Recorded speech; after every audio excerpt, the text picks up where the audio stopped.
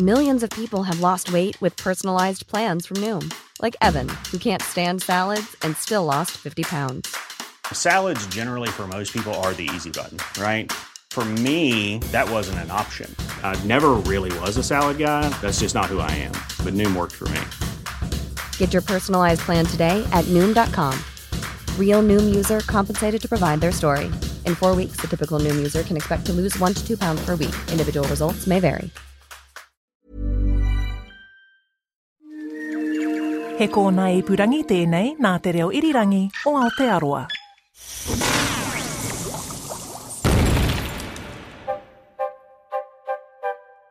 Kia ora, and welcome to Elemental, a podcast from RNZ. I'm Professor Alan Blackman, Professor of Chemistry at the Auckland University of Technology and avid periodic table fan. And I'm Alison Ballance, a chemically curious science producer from RNZ. We're up to episode 8 in our alphabetical adventure through the periodic table, and we have finally arrived at the Bs. What's the story with barium, Alan? Barium. How do we pronounce barium to begin with? Because if you look around the place, you will see it called barium or barium. I've never heard it called barium. Is this like an Australia-New Zealand pronunciation thing? No, I don't think so. I think it's more an English pronunciation, in fact. What do you call it? I call it barium, but one of the guys that I worked under in my PhD, he always called it barium. So, okay. Yeah. Tomato, barium, off you go. Okay, barium, the elemental symbol Ba, and it is number 56 on the periodic table, which puts it a little bit sort of below middle on the left-hand side. And barium first came to exposure, pardon the pun, as part of things called Bologna stones in Italy in sort of the 1700s. And these were weird things that were found to phosphoresce. So you expose them to light or you expose them to heat, and then you put them in the dark and they glow in the dark. Their name comes from the Greek baris, meaning heavy, and it ends in IUM because it's a metal. So it's got a name that means heavy and it's a metal. Is it a heavy metal? Kind of seems obvious. Yeah, you probably wouldn't actually call it a heavy metal. They're more over towards the other side of the periodic table, your classic heavy metals. Barium's on the left-hand side of the periodic table. It's in group 2. And our previous episode on astatine, we talked about groups as being the columns on the periodic table. So this is in the second column of the periodic table. And its buddies in that particular group are elements such as beryllium, which we're going to do in our next episode, magnesium, calcium, strontium, and radium. And again, the fact that they're all in group 2 means that they behave chemically similarly. So we've talked about the columns on the periodic table. What about the rows on the periodic table? The rows, the ones going across, we call periods. Hence the periodic table. Yes. Also the fact that period in the sense of repeating. And the way that that works is that as we go across a period, we eventually come to an end and we go back and we start again. So as we go along a row on the periodic table, what we're physically doing is filling electrons. We're giving them more and more and more and more electrons until you get right to the right-hand side of the periodic table. That particular shell of electrons then becomes full and we start another one and we go back to group 1 and we start going across another period on the periodic table. So, as you say, hence the name periodic table. And the fact that this is in group 2 and you're saying it's to do with the number of electrons, 2 electrons then? Indeed, yes, 2 electrons. As we talked about in the last episode of astatine, we said that all of the elements in group 17 like to have one more electron and form a 1 negatively charged ion. All of the ones in group 2 really want to lose 2 electrons and form 2 plus ions. So calcium and magnesium and barium and all of these group 2 elements all form 2 plus ions. And therein lies their sort of similarity of chemical reactions. So they all behave fairly chemically similarly. So what you find is that barium doesn't exist as the free metal in nature because it really, really, really likes to get together with oxygen, also with sulfur, and it forms compounds. And you find these compounds as minerals such as barite, which is barium sulfate, and witherite, which is barium carbonate. And so if you want to get pure metallic barium, you generally start with those particular compounds. And barium historically is very, very important in the development of nuclear fission because when people started playing around with uranium, shooting neutrons at uranium, what they found was barium was formed, and they couldn't figure out how barium could possibly be formed from uranium. But then they figured out that what must be happening is that the uranium nucleus must be splitting essentially in half. And that was a very, very important observation. Indeed it was. So what does one actually do with barium?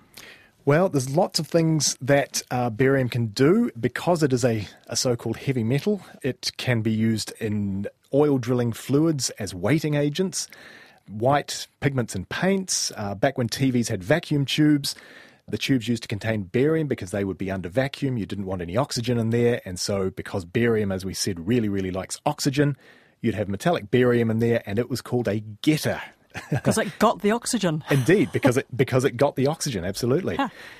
And the use of barium that we would be most familiar with would be barium meal, which is an X-ray diagnostic test, which is what you have when you want to get an X-ray of your soft bits, intestines and stomach, etc., etc. I actually did some homework for this episode because I thought, barium sounds familiar. So if your doctor wants to X-ray, say, your esophagus or your stomach, then you drink this thick white gloop known either as a barium swallow or a barium meal.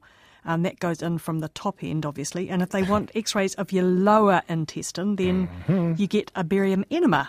And that's basically poured in from the other end. Indeed. And either way, apparently it's quite harmless, but it's also rather unpleasant and might make you a little constipated. Well, here's the weird thing, because if you just take a simple salt of barium, something like barium chloride or something like that, what you'll find is it's very, very poisonous. And barium sulfate, which is the stuff that they use for the barium meals, technically, because it contains barium, it's very, very poisonous as well. And here we've got the doctors feeding you this stuff with no harmful effects. And the way that works is that something like barium chloride is water soluble. So that means if you ingest it, it can get all around the body very, very easily and it'll kill you. Whereas barium sulfate is really insoluble.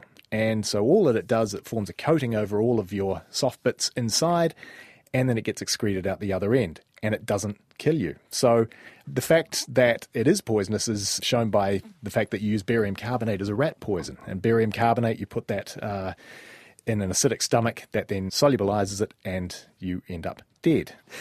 A little known fact, the terracotta warriors, those famous statues from Xi'an in China, are coloured with pigments called Han purple and Han blue, and they are pigments which contain barium in addition to copper, and it's the copper that actually gives these the colour. And so from Imperial China to modern America, a mineral called bonitoite, which is barium titanium silicate, is in fact the official state gem of California. And where we would see barium in action at least once a year is in fireworks, because if you put barium salts in a flame, they give you a beautiful green colour. And so all those greens that you see in fireworks are very, very probably barium salts, which, let me remind you, are in fact toxic and are spreading all over the land in your big fireworks displays. Oh, I'll remember that next time I go to the Matariki firework display here in Wellington. Hey, apart from the fireworks, would I come across it in my daily life? Well, in fact, you are around about 22 milligrams barium yourself. So I'm part barium? Yes, indeed, you are. Barium is in food, even though it's poisonous. It is in food such as carrots and onions and lettuce and beans and cereal grains, and apparently particularly Brazil nuts, and people can get a little bit worried about the levels in Brazil nuts. And very, very interestingly, barium levels in your teeth can help scientists figure out exactly when a baby has transitioned from breastfeeding to eating solid foods. So there's an example of a Neanderthal baby which scientists analysed and figured out that it had been breastfed until it was 7 months old. And the way that they did this was to look at the ratio of barium to calcium in the teeth. And you might ask, why would you have barium in your teeth? Simply because, again, barium is in group 2 of the periodic table, so is calcium. They look very, very similar to the body, and so therefore you can get barium in parts of the body where calcium likes to be. That's brilliant. So actually barium's a really useful element. Anyway, that's it for this episode of Elemental. You can find us online at rnz.co.nz/chemistry. And we are also a podcast at Apple Podcasts and Spotify, as well as other places.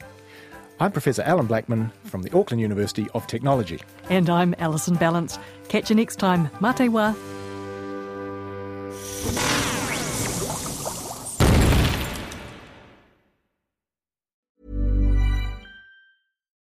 Botox Cosmetic, out of botulinum toxin A, FDA approved for over 20 years. So, talk to your specialist to see if Botox Cosmetic is right for you. For full prescribing information, including boxed warning, visit BotoxCosmetic.com or call 877-351-0300. Remember to ask for Botox Cosmetic by name. To see for yourself and learn more, visit BotoxCosmetic.com. That's BotoxCosmetic.com.